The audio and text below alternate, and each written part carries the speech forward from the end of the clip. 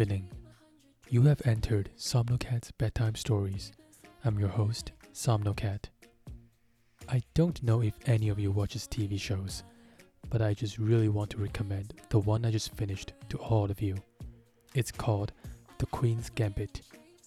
I don't want to spoil you, so I'm just gonna say that it's about a chess player who was both an orphan and a child prodigy. Now I know it sounds boring this way. I am horrible at pitching, but please, just go and watch the first episode. You will be captivated within 30 minutes into the show. Promise. Anyways, let's get started on chapter 10.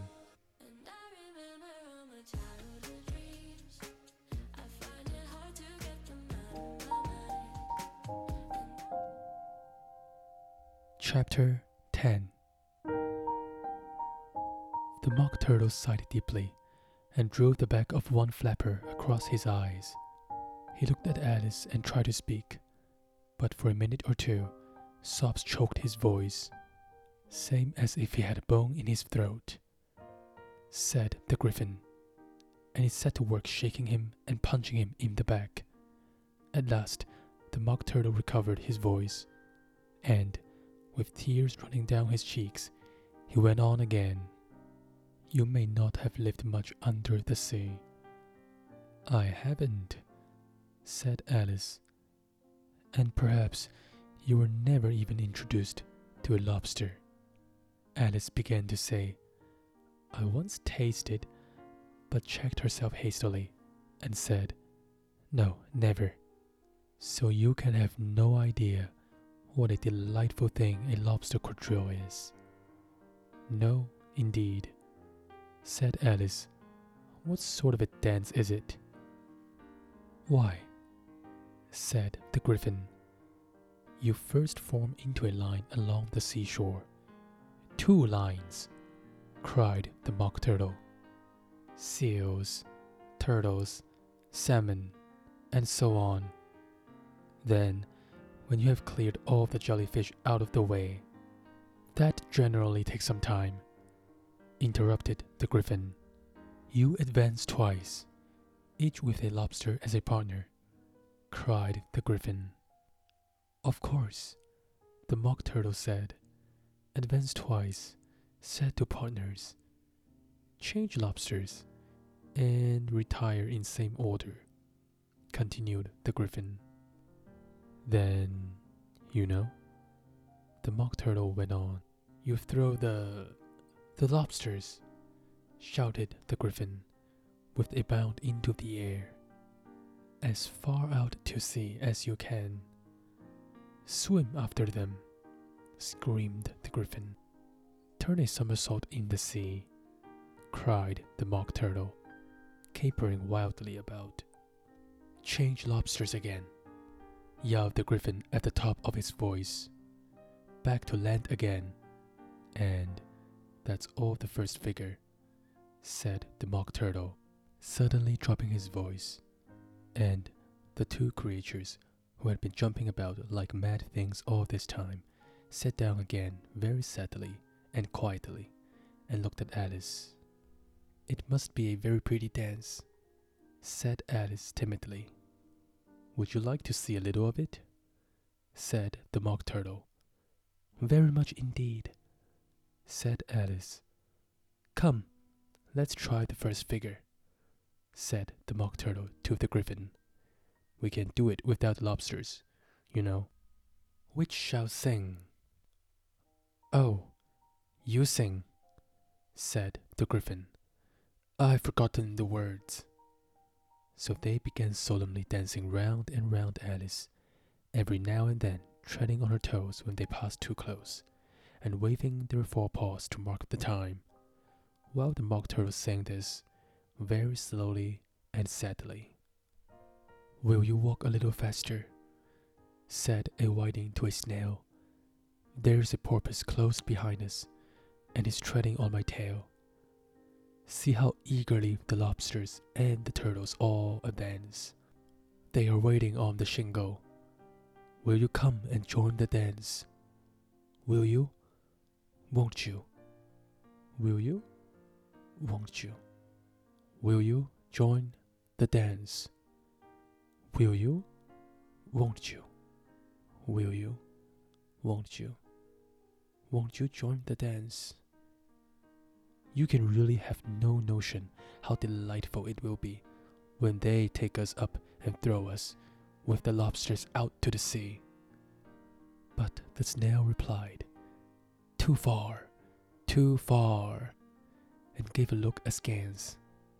Said he thanked the whiting kindly, but he would not join the dance. Would not, could not, would not, could not, would not join the dance.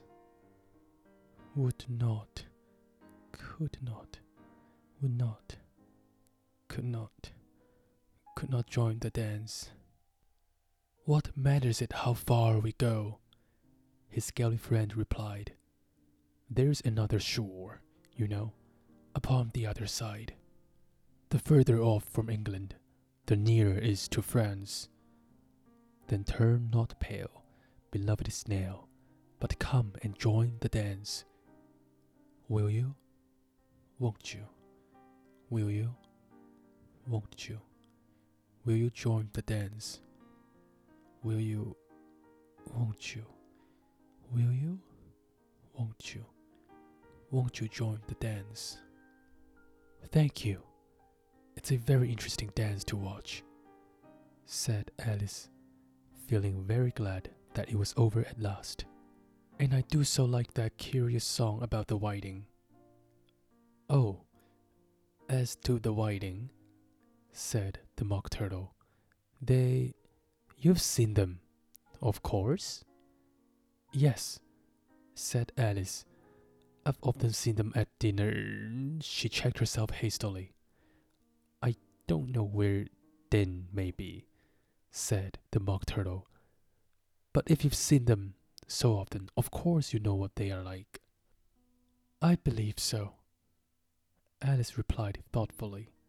They have their tails in their mouths, and they're all over crumbs. You're wrong about the crumbs, said the Mock Turtle. Crumbs would all wash off in the sea, but they have their tails in their mouths. But the reason is, here the Mock Turtle yawned and shut his eyes. Tell her about the reason and all that, he said to the Griffin. The reason is, said the Griffin, that they would go with the lobsters to the dance, so they got thrown out to sea, so they had to fall a long way, so they got their tails fast in their mouths, so they couldn't get them out again. That's all. Thank you, said Alice. It's very interesting. I never knew so much about the whiting before.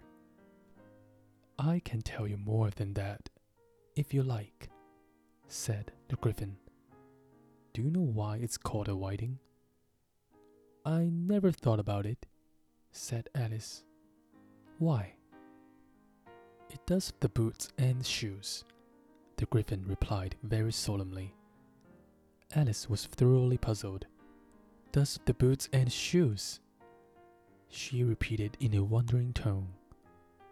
Why, what are your shoes done with? Said the Griffin. I mean, what makes them so shiny? Alice looked down at them and considered a little before she gave her answer. They are done with blacking, I believe.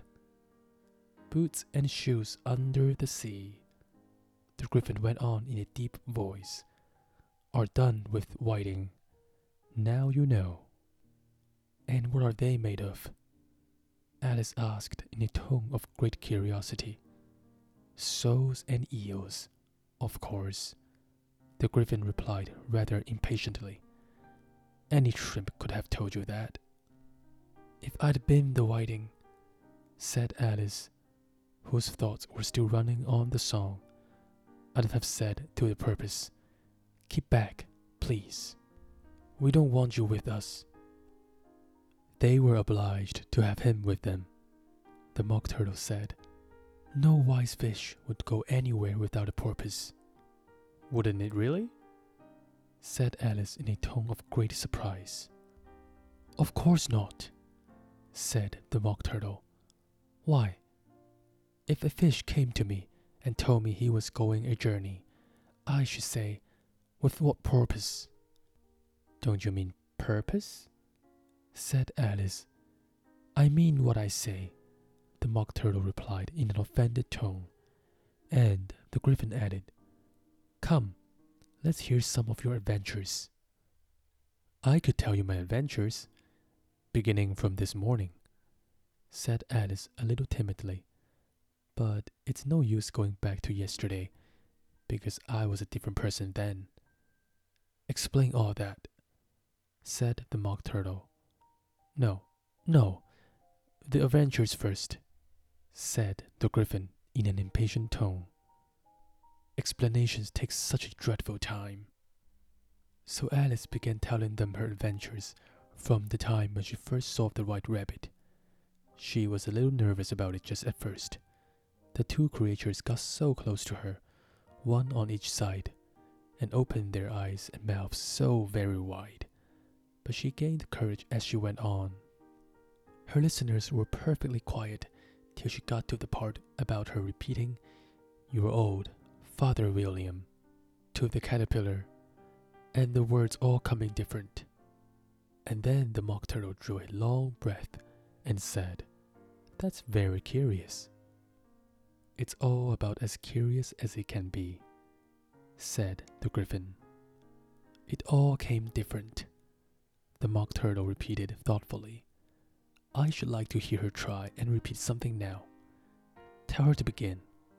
He looked at the Gryphon as if he thought it had some kind of authority over Alice. "Stand up and repeat. 'Tis the voice of the sluggard," said the Gryphon. How the creatures order one about and make one repeat lessons, thought Alice. I might just as well be at school at once. However, she got up and began to repeat it, but her head was so full of the lobster's quadrille that she hardly knew what she was saying, and the words came very queer indeed. "'Tis the voice of the lobster," I heard him declare. "You have baked me too brawn, I must sugar my hair. As a duck with its eyelids, so he with his nose trims his belt and his buttons, and turns out his toes." "That's different from what I used to say when I was a child," said the Gryphon. "Well, I never heard it before," said the Mock Turtle, "but it sounds uncommon nonsense." Alice said nothing.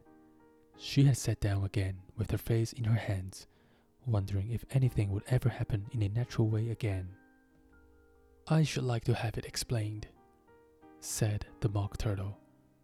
"She can't explain it," said the Gryphon hastily. "Go on with the next verse." "But about his toes?" the Mock Turtle persisted. "How could he turn them out with his nose, you know?" "It's the first position in dancing," Alice said, but she was dreadfully puzzled by the whole thing, and longed to change the subject. "Go on with the next verse," the Gryphon repeated impatiently.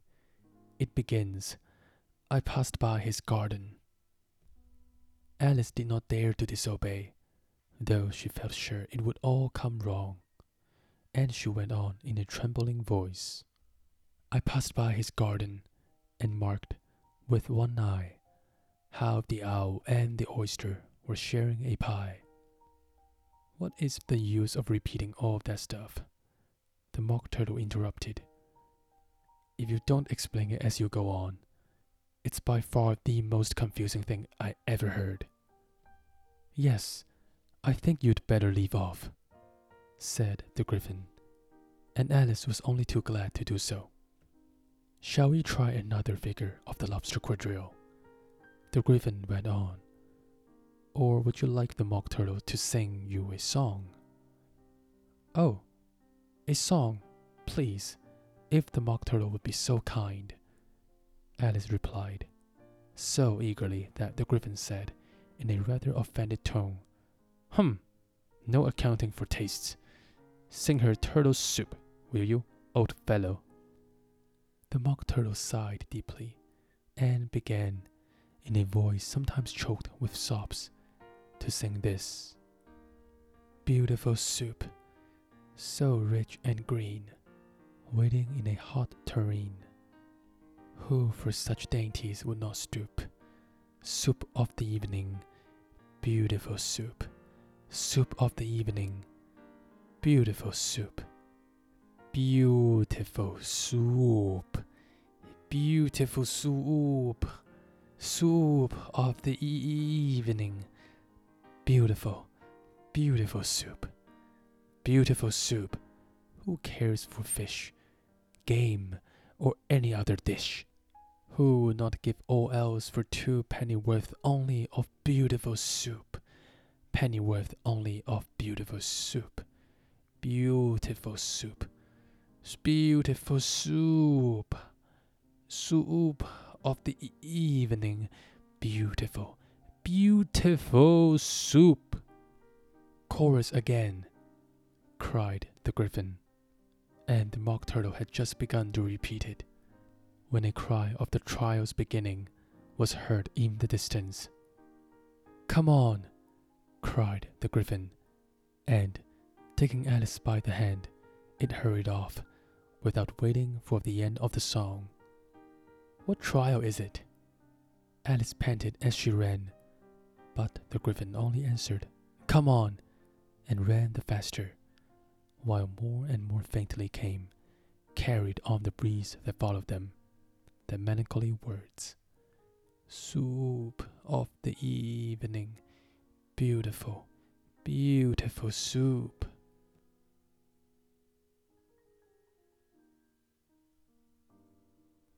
That's it for tonight. Sorry about the questionable way I chose to sing. I hope you have a good night. Night. 晚安，周头。